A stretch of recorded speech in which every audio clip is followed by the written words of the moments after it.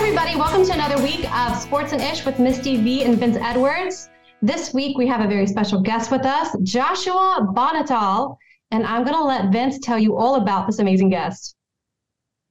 Appreciate it, Misty. Like she said, Josh Bonhotal, this is a personal favorite of mine. My guy's been through it all. He's been everywhere.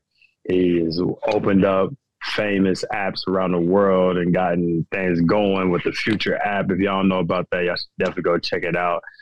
Me and Josh really kicked it off because he was my trainer at Purdue. He was at Purdue for 7 years. He was there for all 4 years for me. So I was very fortunate enough to have my guy there. He worked with the Bulls. He's done a lot of other things, but I'll let Josh introduce himself and kind of tell us about himself and what he has going for himself nowadays. So, Josh. Yeah, no, absolutely. And I think you hit on it. You know, I've been a coach now my entire career. I guess that's where my career started, is coaching. And so, you know, honestly, it's moments like this why I got into what, you know, I've done for a couple decades now as a profession in coaching. Just these type of relationships, Vince, that, you know, you and I have, where it's like, I think it's been 5+ years since we were together at Purdue, and you know, yet we continue to, you know, talk regularly and have a relationship and keep up with one another. But, you know, my background, how it started, was I was nowhere near the basketball player that Vince is, although in my head I thought I was. And you know, I grew up kind of Jordan era, about an hour and a half north of Chicago. So was a diehard Bulls fan. And, you know, basically my whole life, when people ask me, you know, what are you going to do when you grow up? It was always, I'm going to play for the Bulls. And, you know, that was it. And it was just one way or another, I was going to make it there. And, you know, I think fortunately for me, I was at least wise enough to realize, like, you know, maybe I should have a backup plan, like, just in case somehow that doesn't happen. And Vince has seen me play basketball, so he knows there was never a chance that was going to happen. And, you know, that just led me down the path of, like, I loved the process of, you know, pouring everything into becoming a better basketball player. And, you know, the path that led me down was the training side of it and becoming a better athlete, because I thought, you know, that was where for me I could get kind of my edge. And so it was around probably late high school, early college, where I realized that this was a real job. You could go and be a strength and conditioning coach, performance director for an NBA team, a college basketball team. And so that kind of became my new dream of, like, okay, if I don't play for the Bulls, you know, how can I work for the Bulls one day? How can I be the strength coach? And, you know, kind of one opportunity led to the next throughout college, to where my first job out of college was actually with the Bulls. So, you know, I'm 22, and that was quite literally my dream job. And, you know, quick kind of funny story on that. But when I was in third grade, I had a teacher that gave us this time capsule type assignment, like, write a letter to your future self 15 years from now. Like, what will you be doing? And I happened to get that letter in the mail, like, my first week that I had just started with the Bulls. And it was literally one line: I will be the starting point guard for the Chicago Bulls. And so for me, that was my full circle moment. Like, I wasn't running point, but I was there, I was in the team photo. And so, you know, I ended up spending 4 years there, some really good years. My last year was the year Derrick Rose won MVP, and then had an opportunity, got recruited to take over the program for men's basketball at Purdue. And so took that opportunity. And I think it was, what would that have been? I think that was my fourth year, Vince, where that was your freshman year. So we wrote it out together. And so I spent 7 years. In fact, my last season, I made my mind up. I was going to stay one more year solely for Vince and that senior class, because I knew I was ready for something else myself, but those guys collectively had poured so much into us kind of building that program. And I think you see it still, like the remnants, the fingerprints that, guys like Vince, PJ Thompson, Dakota, Isaac Haas, these guys have had on that program. So we kind of rode out together. And at the end of that season, I had an opportunity to kind of take a hard pivot into the Silicon Valley and tech space, and help co-found a technology startup called Future, which we pair you one-to-one with coaches like myself, coaches that come from, having trained professional college Olympic athletes. And it's all, through the app. They're building custom workouts for you. They're checking in with you every single day. So basically building out and scaling what I had done at Purdue with the Bulls, spent the last 5 years building that from basically, 8 of us in a basement to now, several hundred coaches. We raised multiple rounds of funding, over $100 million we raised. And, so Future is kind of well on its way, which has put me in a position to kind of jump into the next thing. And, so now starting to get my, feet wet in the venture capital space and actually the other side of the table, investing into companies and things adjacent to sports. So it's kind of bringing me back into, that world. So sorry, that was long-winded, but stop there. Nah, it's all good. For people who really don't know Josh, like you said, we had ended up having a great relationship, but little did Josh know, the first day I came in Purdue weights, I hated him. And the reason why that being said was it wasn't even anything he particularly did. I was a guy that I didn't like being told what to do. And when we came into Purdue, my freshman year, we were on a leash because they were, like you said, we were in a class I was supposed to come in and help change the program. And Josh knew that. And he knew he had some young guys that they were going to have to rely on. I'm pretty sure all 4 of us played. We came in with another guy named Jaquil, but he ended up redshirting. But all of us played and all of us contributed to that. And the very first day we had 6 a.m. workouts, but we had to be there, 6 a.m. Yes, it was. 5:45. Yep. 6 a.m. workouts, 5:45. Everybody had to wear the same thing. Black tank with the Nike Dry Fit cut with your Purdue shorts, and then everybody had to have a white socks or black socks. It didn't matter. No logo at that point. Yeah, no logo. Yep. So we're literally in here plain Jane names. I'm coming from my high school. So no music. No, we had nothing. I'm coming from my high school. I'm like, you know what? I'm cool. I'm walking in here. I know I'm going to have it was none of that. It was we all one heartbeat. And honestly, it made us so much closer down the line. But, me and Josh really connected from there. I really do appreciate Josh. I know I've told him that before, but he doesn't know how much I really do appreciate him because that really shaped me as a young guy coming in too. And it really put things into perspective of where we were going to go and what we had to do to get there. So yeah. My man Josh, he helped us from day one. We followed his lead a little bit, but as we got going, we were able to color outside the lines and finally graduated to music. And all right, now you can wear whatever you want kind of thing, as long as there was Purdue logo. So we had to win. There wasn't really much winning. Purdue was a winning culture in previous times, and it had a couple years where they were down. So it got strict. But Josh actually though was really good with us, man. That's anybody don't know, self-proclaimed athlete of the year every time we do anything though. No, but not too many people can go to their trainers and talk to their trainer and just kind of hey man, and get NBA insight, professional insight. He has so many stories and so much helpful tips. He's been to where you wanted to go if you're a guy coming in trying to learn. So Josh, man, I appreciate you. I know a lot of people don't know, but my man Josh is self-proclaimed.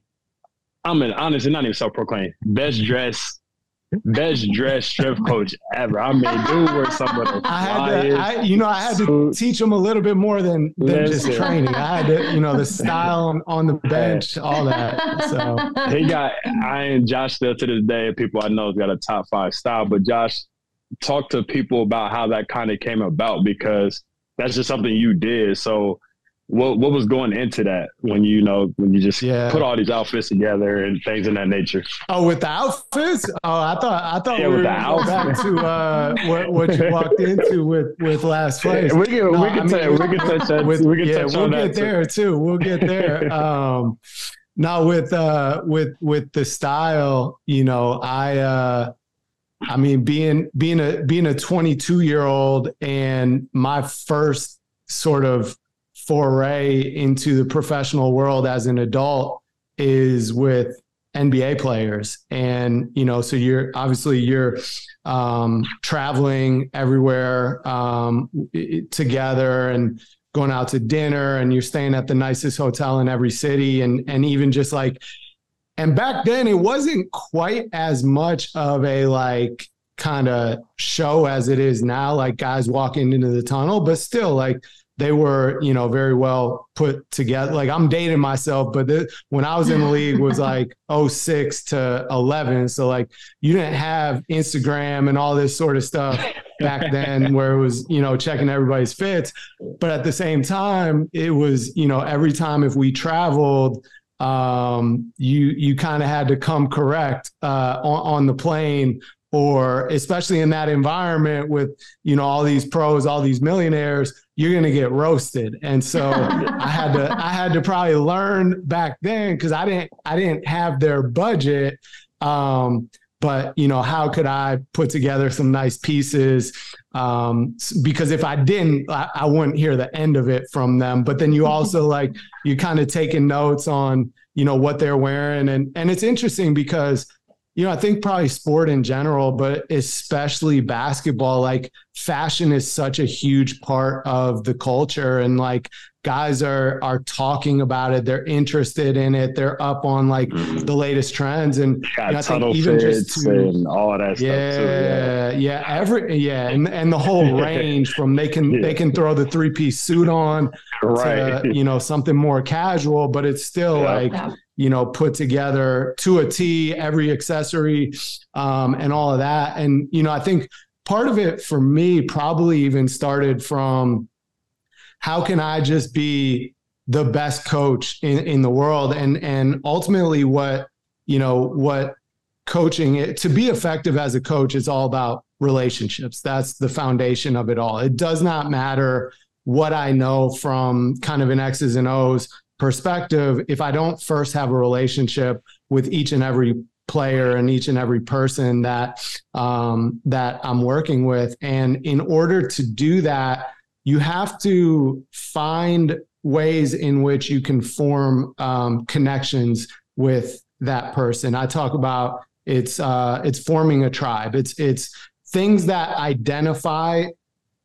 the two of us, like in this case, me and Vince, as being us, as being a part of the same tribe, as opposed to being them. And the way in which you do that is one of the things I always talk about is kind of turning over rocks to collect dots and then connect those dots. And so the turning over rocks is getting curious about this other person, and just observing them too, but asking questions, understanding what and who is important to them, what are they talking about? And so, going back to even the style thing, I think I realized very early on, a lot of our players, that's just what they were talking about amongst themselves. So I realized if I want to connect with them, if I want to be effective as a coach, I have to really get up to speed on some of this stuff with the style, the shoe game, the music, all these sorts of things. And especially at that time, I'm the same age as most of my players, several of them are actually older than me. But just kind of taking that interest and then showing up with some fits where it's I put it together clearly because I learned from them. I think it was those are the types of things that really start to form that bond and form that connection that much more, that kind of make us a tribe, to where now when I have to do my job as a coach and and maybe I'm directing a program for what that player is doing in the weight room or whatever it is, there's a foundation of a relationship, there's a foundation of trust, there's a connection. that especially comes in handy in the moments that, because sport, it becomes a family. Like Vince, to me, to this day, this is my brother. Like this is my family, and same going back to my NBA guys. Well, and I'm an only child otherwise, but if you have brothers and sisters, especially if you're close, you probably fight a lot, and so having that connection and being in that space, it's inevitable. You're going to have moments, and it might be even weeks at a time, where you hate each other, you can't stand each other, or you don't want to hear it from this other person. And so having those deeper rooted connections, showing that you have an interest, shared interest, it allows you, I think, in those moments to have those, otherwise difficult conversations, and be received. But yeah, so, from the fit game, I think that's where it came from. And especially going from the NBA to college, I felt like there's a certain perception probably people have about me because I was in the NBA. And so I got to come with a certain type of swag for my players now at Purdue, to have that respect factor for me. That he did. So I know we've been all over. Oh, go ahead, Misty. I feel like when this gets released tomorrow, we're going to have you send some photos over that we can share them. I know. Got some for sure. He definitely got them. I feel like we jumped all over a little bit, Josh, but kind of take us back to that moment where you had these 5 freshmen walk in and we were kind of in that space where it was like, what are we going to do? Like, just take us back. Cause I know from my perspective, it's totally different from your perspective. Like, I don't know what I got myself into. I just know I'm coming to try to contribute, but I didn't know what it takes. And I know you see me and you was like, man, I don't know about this kid right here. Cause he's like, he's not, like, it wasn't even that I was like, not perceptive to coaching or anything. It was just like, man, I'm just kind of trying to do it my way, but I didn't realize it was, and all of us young guys. So just kind of take us back to your perception and perspective of that and how it ended up molding and shaping out for all of us. Yeah. Well, and I mean, I think the one thing, especially from your perspective at that time, I think you know this now, but back then you didn't know this, nor would you or should you, is especially at that college level. And I think it kind of happens again at the NBA level to an extent, but especially at the college level, think about it. All 5 of you, not only were you the best player on your respective high school team, you were the best player in your conference. You were probably the best player in your state. If you weren't, you were like top 5, right. And every single teammate you have was that. And, especially coming into a program like Purdue, perennial top 25 program, competing for Big Ten titles year after year. You're also playing with other guys who have aspirations of going to the NBA or playing professionally and are going to do that. And so, the thing about it is, as a freshman coming in, you inevitably are having to level up, but you don't know what that means yet. You don't know what it looks like yet. You haven't seen it, and so from my perspective as a coach at the college level, I always felt like the kind of greatest sort of gift and also sort of responsibility that I had with our players was to help them see what it actually looks like and what it takes. Like if you're telling me you want to go to the NBA, then right away, my mind goes to, okay, we're going to make this happen, but right. Here are the steps and here's what it's going to take. And so, I think what you're describing from your perspective is you come in and right away you're working harder than you ever have in your life. And so there's a natural belief that like, I'm working really hard because I'm working harder than I ever have. And like, especially if I, as a coach, am demanding more of you or Coach Painter or whoever it is, you reach your breaking point at times. But, I think a lot of times as you're still figuring it out, what you don't realize is, yes, that's true. You're working harder than you ever have in your life.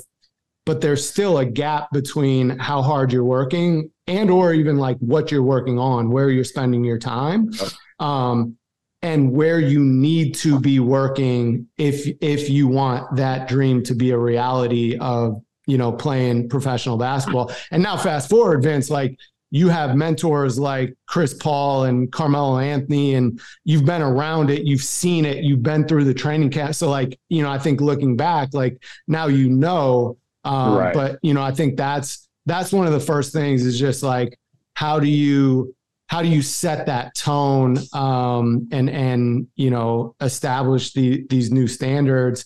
So I think that was probably one, is just helping you and helping you guys collectively get there. But then, you know, you guys were fortunate and unfortunate in the timing of when you joined Purdue basketball program, because Misty, the season before they all came on board, we finished in last place in the Big Ten. And Vince, I don't know if that's ever happened in like Purdue history. Like, I don't know, maybe one other time. Maybe like that doesn't happen. Like Purdue either like wins the Big Ten or we're like a game or two away from winning the Big Ten. And the year before that, we didn't make the tournament. So we're coming off 2 years in a row where we didn't make the tournament. My first year was the only year I'd been to the tournament. But that was also, you know, that was the last year where it was Robbie Hummel was a fifth year, Lewis Jackson was a senior, Ryan Smith was a senior, you know, DJ Bird was a junior. So you had the holdovers from like kind of the initial group that turned Purdue basketball around, like the E'Twaun Moore, Juwan Johnson, Robbie Hummel. And then my second and third year, those 2 years before Vince, you came on board, those guys were gone, and there was a void in, you know, kind of having the right leadership, the right voices, because I think we went through a period where like the guys we still had, they were great guys, but they hadn't been through like the dark parts necessarily. They'd been with Purdue in the good years. And this was also at the time when we just got a brand new, I don't know, $100 million facility, practice court, brand new weight room, brand new locker room. Shout out to Brian Cardinal for that, by the way. Yeah, exactly. But, you know, the reality was it was the guys that came before them who were responsible for that, who had earned it, even though they didn't get to experience it. And now it was this group, and it was our group that got all those benefits and all the gear. And so what Vince and you know, those five freshmen walked into was, you know, we kind of had a bit of an entitlement culture at that point. But we hadn't earned the right. And I mean, frankly, I don't think you ever should have that mindset if you're going to go and compete for championships that you're entitled, because you're probably going to get a wake-up call really quick. And so, you know, when Vince is describing at the beginning, like we in our workouts in the summer, we didn't wear the Purdue logo on anything. It was just black and gold. We didn't have music, or if another team was in the weight room, it was whatever music they wanted on. So we'd have our, you know, women's tennis was lifting at the same time. You remember this, Vince? They'd have like some techno music that none of y'all would have rather had no music. We, you know, it was like we clean up the whole weight room, whether we use that or not. You know, it was because it was this mindset of like, we first have to start from a place of appreciating everything that's been given to us without us actually earning it, you know, and we had to kind of earn the right again to have these things, to like kind of earn that P again, but realize that it's special. It's special to be here. And, you know, I think my mindset even then was with you guys, Vince, was you guys were the ones that were then going to carry it. And so at that time, again, you guys didn't know what it looked like yet. So you had to be kind of shown and taught what it needs to look like. So that first year, was a lot of hand-holding, a lot of like dictatorship, so to speak. Yeah, but along the way, I think at least for me and the rest of our team around, we were trying to educate you and trying to empower you in ways and trying to get you to, to have a voice.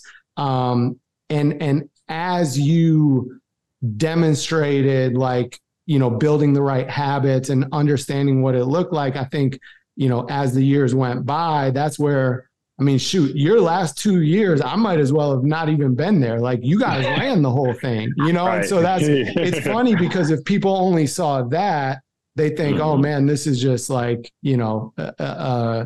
like players are just running everything. But it was like, you guys had to earn that. And you did. And then I think we had our greatest success, especially in those last 2 years, because now it wasn't my team or my culture. It wasn't Paint's team or Paint's culture. It was you guys, and you guys defined what it was. And you guys led, and you guys, if there was any conflict internally, you guys resolved that. And I think that's what allowed, us and you guys to be so special. And then like people like me just got to piggyback off of everything you guys do to kind of launch my career in different ways. So yeah, people don't even know that we, like you said, Misty, unfortunately, we came into the wrong time. So Josh is going to lead us out. I'm never leaving this story out because we earned this. Because ultimately, our junior year, we went on to win the Big Ten championship. So ultimately, like, that was a goal of ours that we had set. But that freshman year, we walked into Navy SEAL training. I'll never forget it for as long as I live. We got white T-shirts with our last names on the front. They went out and bought us all camo pants, and we're all wearing our training shoes. Our clothes didn't get washed. I just got hung up and dry, wet clothes. They'd just be dry. Ew. So we would had this. Paint new guys would like to go out, party. It's college. It's the guys that have this. Paint new guys like to go out, party, do whatever. So we had the weekend where it was like all these big parties are going on. Paint like, no, this is what we got. Brought in 2 ex-Navy SEAL guys who, after everything was over, was really cool once you talked to them. But during that moment, nobody liked them. We had to stay down in the locker room. Y'all had like 3 a.m. wake up calls. Yeah, we were staying down in the locker room. They were taking our cell phones after about 9 o'clock. And it's just so funny because they were recording all this. But the first time we woke up was about 3:49. I want to believe. I honestly believe like it was yesterday. It was like 3:49 in the morning. They're coming in with flashlights, whistles, horns, bells. We're running up, jumping up. You can't leave your partner. Everybody had a partner. You leave your partner, everybody gets punished. So one day, and it taught us team chemistry and camaraderie as a team, which was what we needed. But because we had 5 new freshmen, 5 new guys who were going to play. And so we never played with these guys before. We had to get acclimated with the team quickly. So, I mean, one day we're carrying each other up hills. We had these big fat tree logs that we would put on our shoulders. There's like 4 guys to each one. And we're all running across campus, people laughing at us. We're irritated, upset, whatever you want to call it. We're diving through the sand pits at the co-reg and volleyball, crawling through mud. We're jumping in the pool. We're swimming with each other on each other's back. Like, it was probably the craziest thing ever. But when you go back and look at it, like we talked about a little bit, like that's where our success came from. And those are the behind the scenes things that people didn't realize. And kind of like Josh broke down when he said, we got to enjoy the facilities and everything. Well, these guys, as of late, got to enjoy what it felt like to be number 1 in the country. Like, we never got that feeling. We never got to get to these other bigger tournaments like we all wish for. So everybody's fruits and labors didn't necessarily go to them straight away. It went to what was behind. So the fact that we were able to help leave that legacy behind, and it's still, the train's still going in the right direction, I think that's the fruits and labors for us. Well, and I think, and to be clear, that was the word that we used was legacy. Even from you guys freshman year, I still remember, Vince, like your first or second week on campus that summer. And I think it was you and Dakota sitting there, and already I was having conversations with the both of you about how quickly you guys needed to step up and take positions of leadership. And, and we were big on, like, if we have 15 guys, all 15 guys should be leaders. Like, because we're going to need to call on everyone at different times, because also too, with the dynamics of a team of that size, there's moments where it might even be like one of our juniors, they're not going to listen to me, they're not going to listen to Paint, but Vince as a freshman is who actually has the closest relationship with this guy. So maybe he also, like, you also know something's going on with this person. So you know how to deliver the message. And so maybe, we go through you, but, I think we and I in particular put a lot on you guys early, and I demanded a lot of you guys. But the thing that we always talked about was that legacy of like not allowing that to happen again, where like, another group comes to Purdue and there's that void where entitlement, creeps in. And the story that like I am so proud of you guys for, and I will never forget this moment in my life, is y'all's senior year. So Misty, we had won 19 games in a row, which was the longest winning streak in the history of Purdue basketball. We were number 3 in the country. We were probably the best team in the country. It was, obviously we're both biased, Vince, but it was us and Villanova. And it was us and Villanova, and it was everybody else. And we went through a bit of a bumpy stretch where we lost 3 games in a row. Two of them, I mean, like buzzer beater tip-ins, like overtime buzzer beater, crazy shots. And then the third one was it was bad. We lost to a really bad Wisconsin team. And so there was this kind of air around the program and probably West Lafayette and social media, this buzz of, like the sky is falling, we're falling apart, because we're, I think, maybe 2 games away from Big Ten tournament and then the postseason, where we're like, we have the team to win a championship this year.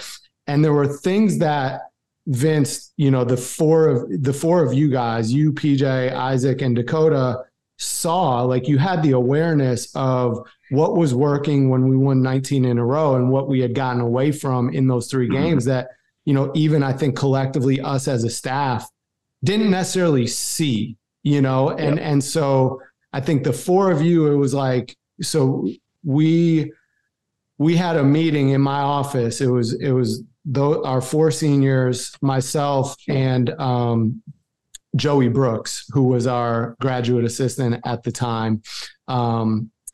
And we just talked about, what were the things that needed to get corrected, and how the 4 of you could have a conversation with Coach Painter to help one another figure out how we, put the team in the best position going into the postseason. And I'll never forget, we were in there for like 2 hours. You guys, I remember Isaac had a little yellow legal pad because he was writing down notes for like the next day, how you guys were going to meet with Coach Painter, which, by the way, that's intimidating. Coach Painter is one of, if not the best coach in all of college basketball. And especially when it comes to smarts.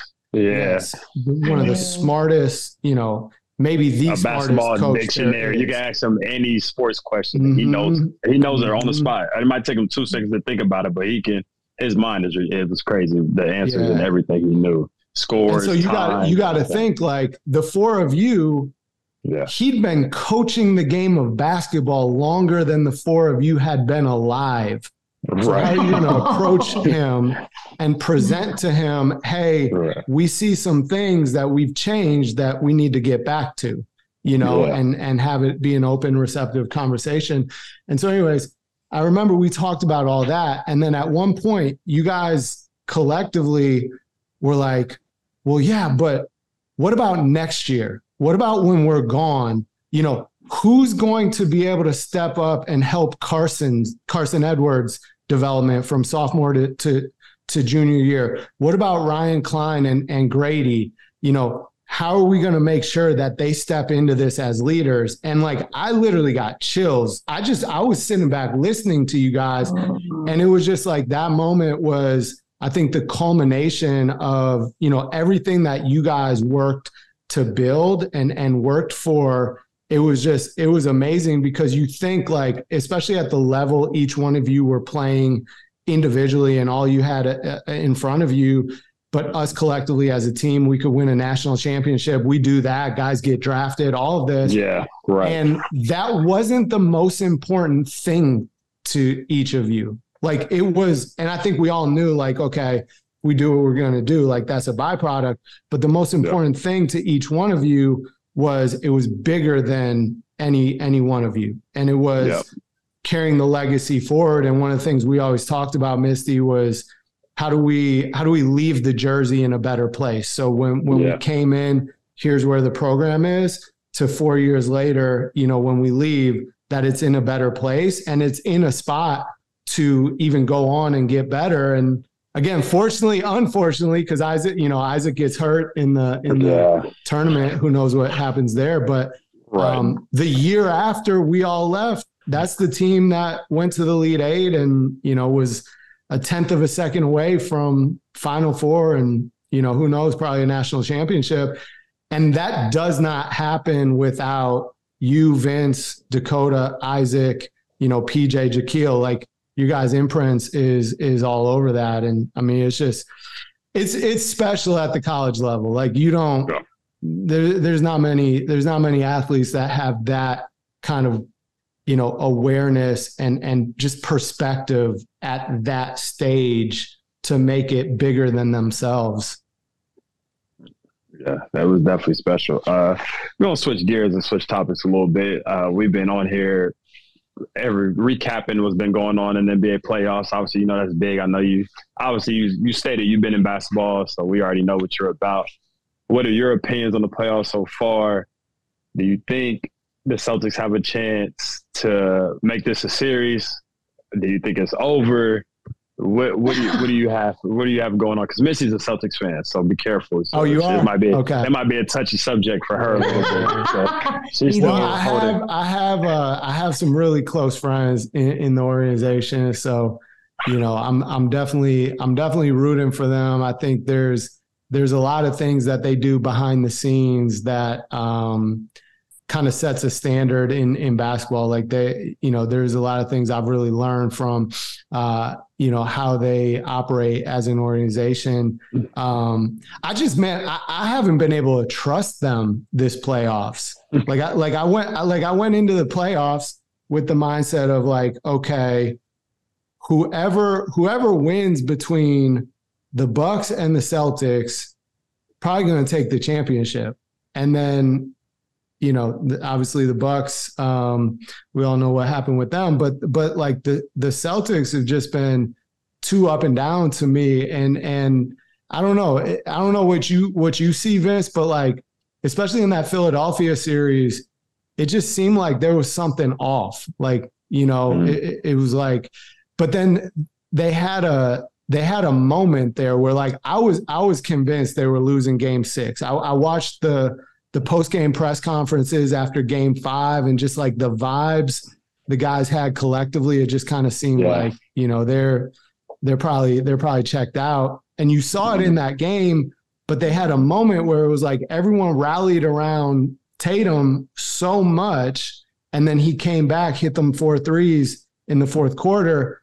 And it seemed like that, like, reunited them in some way, like re-energized them. And then you saw it in game 7, they come out Tatum with the 50 piece. And so I was like, okay, the Celtics are back. And then the first 3 games of the Heat series. So I don't know. I think they get it tonight, but you giving Jimmy Butler a closeout game at home to go to the finals. I just think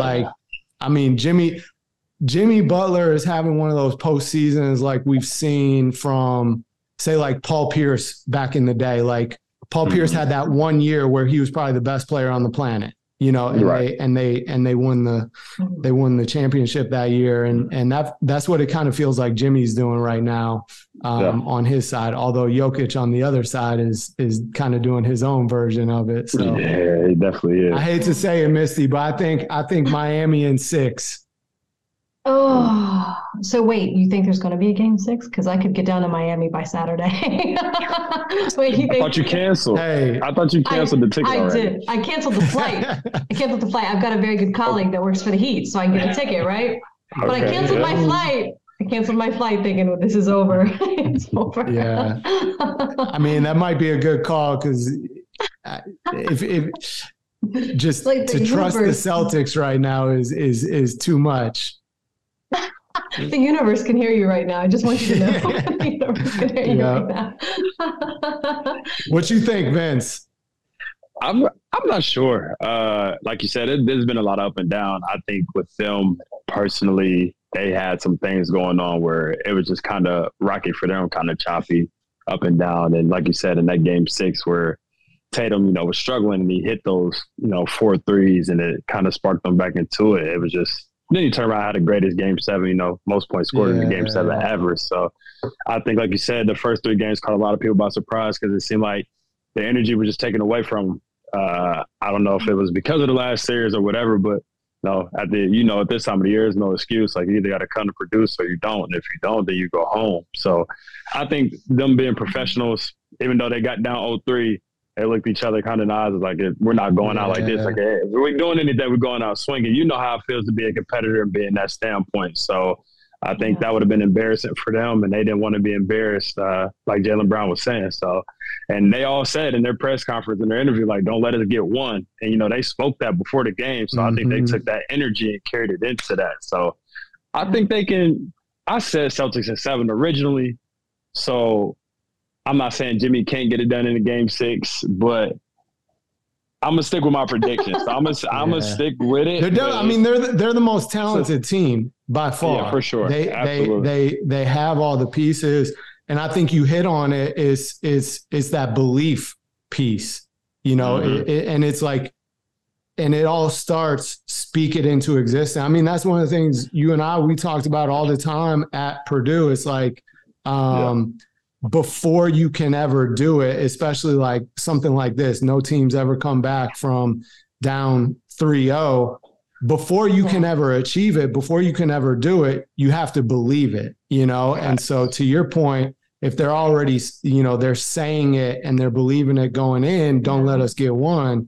And now they got it. Now that, that belief starts to cascade. So, but so from your perspective, because you've been in those moments like Jason Tatum, went through, especially in that game 6, where like the weight of it's on him, you're struggling like that. I mean, it looked like he got to a moment where he wasn't even engaged in the game, but like his teammates were still picking him up. Like, what is that like from the player perspective? Like, how have you experienced or dealt with that? I think it just gets frustrating because it seems like everything that could go wrong for you, and especially for the team, is going wrong. So I think in that moment, it's just trying to see one go in, because at that point it's very deflating. And I believe, like, if he doesn't get that next shot, that next 3-pointer that he hits, I think that's a whole different series. And, I think Philly does close it out. But I think, like you said, it was the teammates believing in him, and like they say at that level, this is what you're paid to be this person for us. So if we're gonna ride it out on anybody's shoulders, we're gonna ride it out on who they consider the face of the franchise, and that's who he is. And he showed why he is that guy, and he showed why he's one of the future faces of the NBA, and he's gonna be around for a long time, as we all know. So I just think, from a personal standpoint, that's just what it was. It was like, we're going to ride it out with you, whether you go, 0 for 30 tonight or 1 for, 20, like, we're going to ride it out. So I think for him, once he saw that shot go in, and they were like, all right, we're coming back to you. You can see his body language. Like, he was like, oh, I'm going to take this shot. But once it went in, you could see his body language like, uh-oh. And then he started, licking his chops a little bit. And that second one went in, and he was like, okay. When he got the third one and the fourth one, it was like, it was over with. So once he found that groove, he found his rhythm. How that little shimmy came back. Yeah. So I think personally, from a player's perspective, that's just kind of how it is, because you just start thinking about the most, or what you can even do to help the team win. And sometimes it's your job to help the team win is to score the ball. So that's how it goes from that standpoint, my perspective. So they getting by. So if Celtics win in 7, they getting by Denver. I'm excited to see that series. I ain't gonna lie. I feel like even the Heat in Denver would be good too. So Yeah. I don't know. Yeah. I think I favor Denver a lot because of Jokic. Like if it's a problem for AD, you know it's a problem for Bam. Mm-hmm. And if it's a problem for Bam, like you know it's gonna be a problem for Horford or like Rob Williams is young. So Rob Williams being young, it can help a little bit, but at the same time, like Joker is Joker. Like it's gonna be tough. So I don't know, man. I feel like Denver finally has gotten there, and I feel like it could be their year, but it's hard to bet against. If the Heat win, it's hard to bet against Jimmy Butler right now. But well, Jimmy Butler and Spoelstra, you know, Spoelstra for sure. Spoelstra has been there before, and I think that's the thing you're seeing even in this series is just, you know, the different adjustments and the way, and you know, Micah does this big time. Shrewsbury, how he just hunts out matchups, you know, and especially with Jimmy, he's putting Jimmy in a position. Okay, we're going to get the right matchup, and you know, just Jimmy's going to go to work. And at least the teams that they've faced haven't really done that back to them near as much. So yeah, I think it's battle of the role players, especially if it's Heat in Denver. It's going to be battle, you know, Martin, Vincent, and you know their guys have been going Strus. You know, Duncan came in, gave great minutes. Versus, you know, you got Bruce Brown. And those guys, KCP, everybody who's been around, that's been balling for them. So I think it depends on whose role players come to play. And right now, Miami's got the best. Denver's is well slept on. But I want to shift this conversation a little bit because you know me. I'm an Ohio guy. I'm a Bron guy. Chicago, you're a Jordan guy. Yeah. I'm hurt. My feelings are hurt. So this is our first podcast doing since LA got swept. So how do you feel? What do you think this does with LeBron's legacy? Because that's a question that has to be had. And also there is some rumors floating around out there too. But first, like, what would you say, or if you're LeBron, how do you, or if you're even Rob Pelinka, like, how do you go about structuring this team, or do you keep the team? Do you move pieces? Like, how do you go about making it a better fit for these guys going into the next season? Because, I mean, they made great moves at the trade deadline, and that's why they ended up in the Western Conference Finals. So compared to where they were started, they were never supposed to be where they were. Starting at 2-7, and then you ended up as the 7th seed, end up in the Western Conference, I think was great by them. But obviously to them, they feel short. So just kind of go about that and how you think they can structure for a better team next year. Yeah. I mean, it's interesting, right? Because, and you know this, it's always, if ever you fall short of the goal, is what do we need to change? What do we need to do different? And sometimes, honestly, it's just, you know, maybe it's the way the ball bounces. It's a call here or there, or you know, whatever it is. I think in their case, it's like they were only really just starting to come together as a team. You think like the number of games that they actually, not just that they were together, but they were actually like on the court together, and like the different lineups and stuff like that. And so, I mean, it seemed like they were about to really be a problem.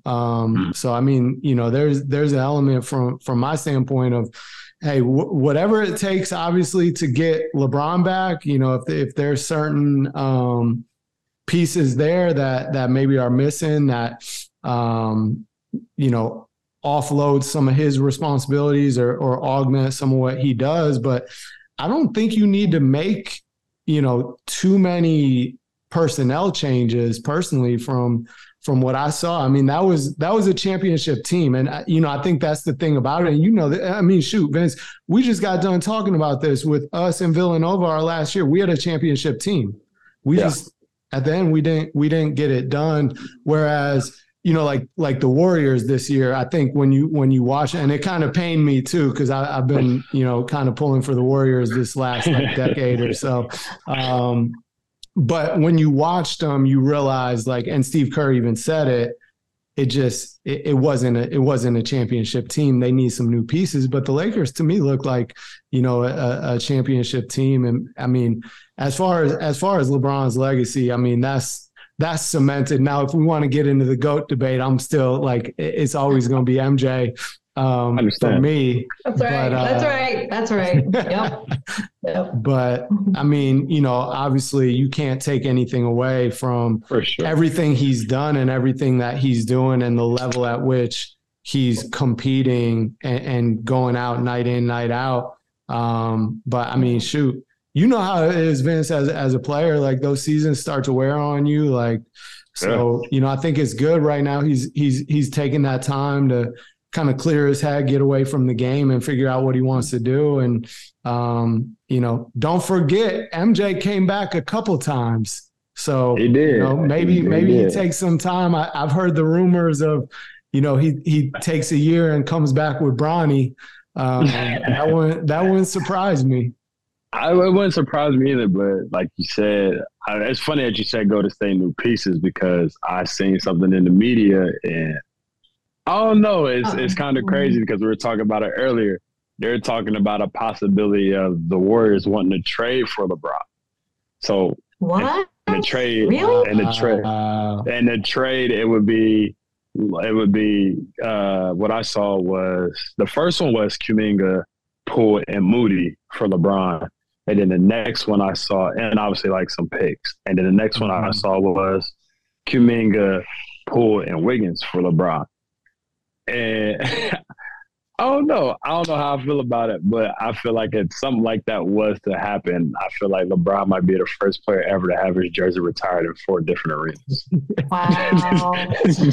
Just personal opinion of mine because I don't know what you could possibly do if LeBron James is now facilitating to 2 of the greatest shooters. Already, Steph Curry's already solidified, and then Klay Thompson's obviously they're the Splash Brothers, and you have a mastermind basketball LeBron, and Draymond's still there, and you keep Kevon Looney, who's reliable. And then you taking those defensive responsibilities off of LeBron because Draymond's going to do that, and then LeBron maybe in moments will do it. So I mean, in a way, it probably extends his career that much more. It might. Then you keep my guy GP Gary Payton II coming off the bench. That's it. So I think I don't know. I was talking with my brother and my dad, and my dad was not feeling it, but my dad's a Jordan guy, so I think that puts a little pressure on. I've always liked your dad. Your dad's a smart guy. Man, it's just y'all's era, man. I understand. I get it.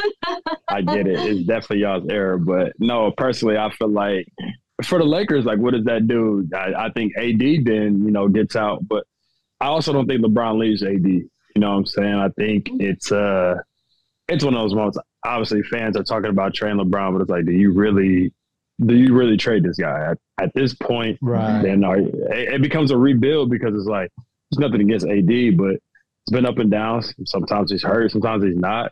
Then you're just left. Then you're left with just Kuminga. There's some young guys on the roster at that point. You still got Reeves who been playing exceptionally well. You got Rui. You still got, guys like that. And everybody else is on contracts. So I don't know who comes back after that. But those 2 are restricted free agents. So I think, personally, it might be – obviously, it's a great move for Golden State because they're in the business of winning now. It's a great move for LeBron. It's a great – I think if you go there, now all of a sudden you're talking about – another dynasty for the Warriors. They probably win it the next, 3-4 years, so long as he doesn't want to go and join Bronny whenever Bronny comes to the league. Listen, I say Bronny goes one and done. They take him in the second round, get Bronny to go to state. Bronny's catch and shoot. His catch and shoot is, I think he's got one of the best catch and shoots I've seen from his class. Dude's a dead eye. And I know that's been like the difference between him and his dad. Like obviously, like Bron's streaky, he got better as his career went on. But Bronny, man, I went to go watch him in Las Vegas my second year. I think I was in Oklahoma City in the G League, and they were playing in Vegas around the same time we were at the showcase for the G League showcase. And he was only a freshman, but at that time he obviously didn't hit the growth spurt. He wasn't dunking or none of that. But obviously like his dad, he's making the right reads. He's playing with poise as a freshman. No, he had the float. That was his shot as a freshman, the high float. Kind of like I used to shoot a lot my freshman year at Purdue, like, and that was his go-to. And then that's what he did. He made shots, made the right plays, and people didn't kind of see it. But like you can just, if you're really a student of the game of basketball, you can kind of just see, like, even if he doesn't amount to the greatness of his dad, because that's huge shoes to fill, it's like he's going to be a great basketball player regardless, because he already had the IQ, the feel for the game. Like, obviously it was natural. It helps when you can get the top of the class trainers, you know, recovery for your body, everything, because we all know how Bron take care of his body. So I like Bronny. I think he'll be really good too in the NBA. Obviously, is he going to be his dad? That's up for debates, but I think he'll have a solid career, in my personal opinion. But it depends on the expectation that, you know, the basketball world wants to put on him. So right, exactly. Yeah, no. If you, to your point, if you just judge him as his own player, I agree with you. He's going to be successful. There's going to be those people out there that always, you know, nothing's going to be good enough because they're going to judge him in the footsteps of his, or the shadow of his dad, which is tough. But you know, I think they shouldn't. Yeah. Yeah, I agree. And I mean, it's impressive to see just how he's handled it to this point. You know, both him and Bryce. I think even just getting to this point is pretty remarkable. Yeah, absolutely. So I think too. Like, I think maybe he did have a little bit of an advantage, right? Because he did grow up learning how to be an athlete 365 days a year, right? A lot of kids don't have that opportunity to know what it looks like to be disciplined all the time. That you can't just come home and do maybe what your friends are doing. If this is something you're serious about, you now have a dad that has showed you what that lifestyle looks like. So you understand what it is you're supposed to do to get to that level. So, but you can't take anything away from him because he still worked for it. Every bit of it. He was still disciplined enough to get there. So you can't take that discipline away. I think that's a difference for him between like a lot of the kids that, you know, these famous NBA players or whatever NFL, whatever athlete they were with their kids is, he took the blueprint and he worked for it. And he kept working. And I think that's why I'm even more of a fan of him, because it's easy to just be like, my dad's LeBron. Or you hear, like LeBron said in an interview, you know, I could call whatever school in the country that Bronny can get in. Like, yeah, that might be the case. But also these teams would take Bronny because they've seen his progress, how hard he worked. Like, you could tell from his freshman to his senior year, he hit a growth spurt, but you could tell he worked on his game. So I think that's what makes me a fan of him even more. It's just a simple fact that, like, my dad might be LeBron, but I'm Bronny and I'm trying to make a name for myself. So that in itself right there it speaks volume of who he is and his character as, you know, as a person, as a young man, and as a basketball player as well.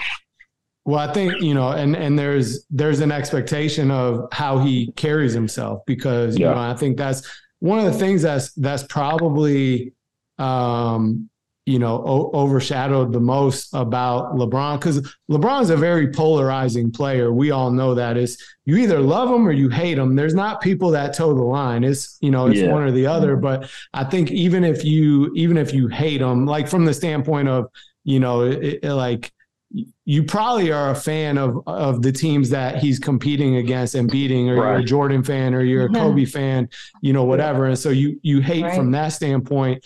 But I think, like, you have to respect and admire, as long as he's been in the game. I mean, he was the star of the game of basketball before he even got to the NBA. His first game in the NBA, I mean, like, think about that. That was, you know, primetime TV, like Sports Center that day was like entirely about LeBron's first game.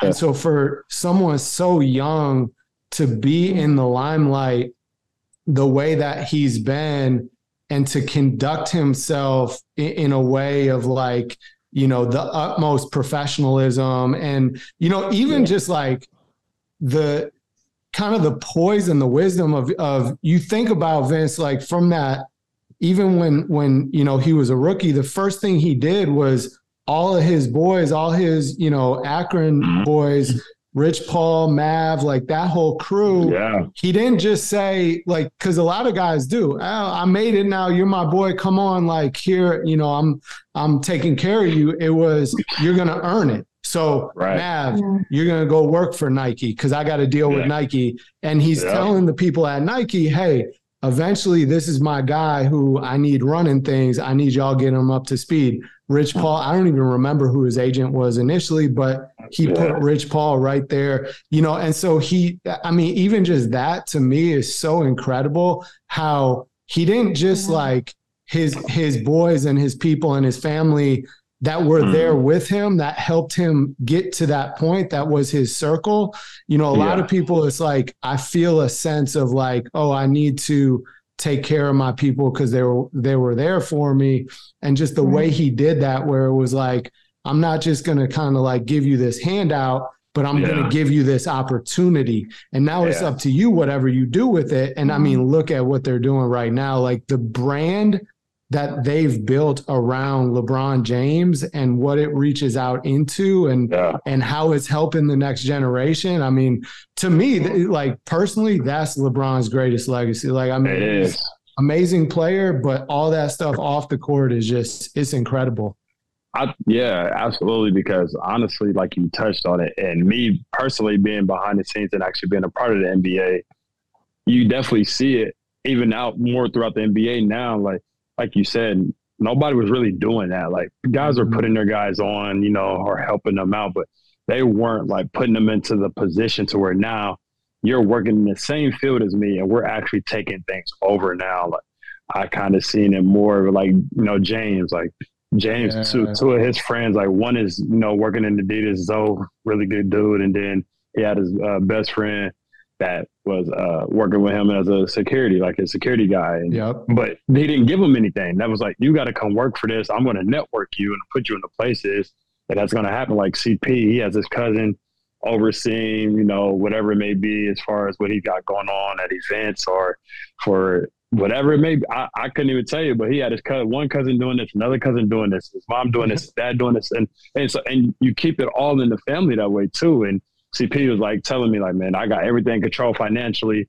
I got everybody's bank card. So if they spending this, spending that, like I'm knowing I'm shutting it down. So I think that a lot of people don't know that about LeBron, but what he did, like you said, what he started with that off the court, he definitely changed a lot of ways and a lot of things, the way people do things or think. So I definitely believe that too.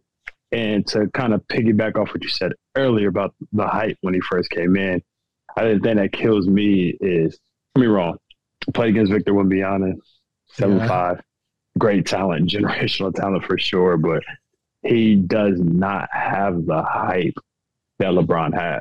Like they were literally LeBron. They literally were telling like if LeBron didn't have this career, he was going to be a bust. Like if he wasn't who he is today, it didn't matter what else he did. He was going to be a bust. He was literally the chosen one. He was his games were on ESPN. Like you couldn't go to Instagram and watch highlights. Yeah, like you couldn't go to Twitter and go check out a highlight. This dude and you didn't have nationally televised high school games back then. Exactly. That was not a thing. Like the only way to see this guy was to literally go to the game or bring these cameras to the game. And he was the Cleveland Cavs arena only sold out like twice, and it was Jordan and LeBron, and LeBron's a high school player. So I think when they talk about that on ESPN or in segments, it kills me because it doesn't take anything away from Victor. Like they call him an alien, all the above, but I don't think nobody ever had the hype or responsibility or anything in that nature LeBron had. They handed the keys to a 17-year-old. He couldn't even sign his own NBA contract because his mom had to sign it for him. Like they handed this kid the keys to the NBA, and he laid down a blueprint and took off with it. And call it what you want to call it. He went to a dysfunctional organization, by the way. Think about that team, and they were not good. And I mean, and normally that's what it is. When you're a number one pick, you're going to an organization like that. But, I'm not going to name any names, but I think when you look at it, like Vince, think about your experience, your rookie year, having guys like CP, James, PJ Tucker, having like real vets who've been through it, who, one, you're going to listen to because you're a fool if you don't, but two, they do it the right way. They're about the right things. And, you know, even everything that you hit on, like someone like CP to me, he's going to be a Fortune 500 CEO or run the NBA or something like that one day. Absolutely. Because, you know, one of the things that people don't realize, and it's one of the things I'm trying to change now or help change, especially in the seat that I'm in, where I'm investing into companies and, you know, sports teams and things like that, is a lot of people look at it and they go, okay, well, you know, this guy played 10 years professional basketball, either the NBA or overseas or a mix or whatever. And so now all of a sudden, if you want to like go in, quote unquote, like the real world or the business world and get a job, a lot of people very naively think, oh, well, you don't have any experience. Right. But if you think about the business of, especially the NBA, the business of basketball, even college basketball, the business of that, you know, the people that you get to be around, the rooms that you get access to through basketball, because it, you know, who you are as a player, and if you're smart about it, how you conduct yourself. And so LeBron's a great example, but your vet, CP3, like I've sat at conferences where he was, you know, tech conferences where he's up on the panel with like 10 people, like, you know, I forget who all was up there with them. It was an event where like the guy who took over for Jeff Bezos at Amazon was on the panel, you know, or one of the panels that day. And CP was like top 2 or 3 most impressive business mind, most astute, because you think about it, he's in these rooms with owners of NBA teams, with the people who run the league, with, you know, brands, you know, whatever, Nike, Adidas, whatever. And so, you know, I think that's, you know, that's the other piece, is just what comes from that opportunity when you're surrounded with the right vets to see what else is out there. And so getting back to LeBron, the fact he was able to do all that stuff, and I don't think he really had anybody to show him the way there at Cleveland with all the weight, and you're in your hometown. And I had Derek in his hometown, you know, first 3 years. And like the pressure that's on you is like people don't understand. I mean, he had teammates that were hating on him. Like there were guys in their own interviews saying like, oh, we don't think he's going to come in and be that good, or, you know, he might not play.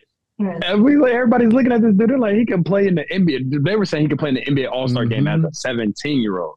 And you got his own teammates hating on him in interviews. And it was just kind of like, because he's a threat to them. He's taking food off their table. Exactly. But that's just the difference between, like you said, having guys like CP who are like, yeah, you're not going to come in here and take the food off my table. I'm going to compete, but I'm not going to leave you out to dry or leave you in the dark. Like there's not going to be any gray area. I'm going to, you know, take you in and just kind of show you the ropes, and what you do with that is on you. So, I mean, that's definitely, that's true on so many levels that, like you said, that's helped change the way the game has been and the way it's going, and it's going to continue to keep growing. So definitely got to give him his flowers.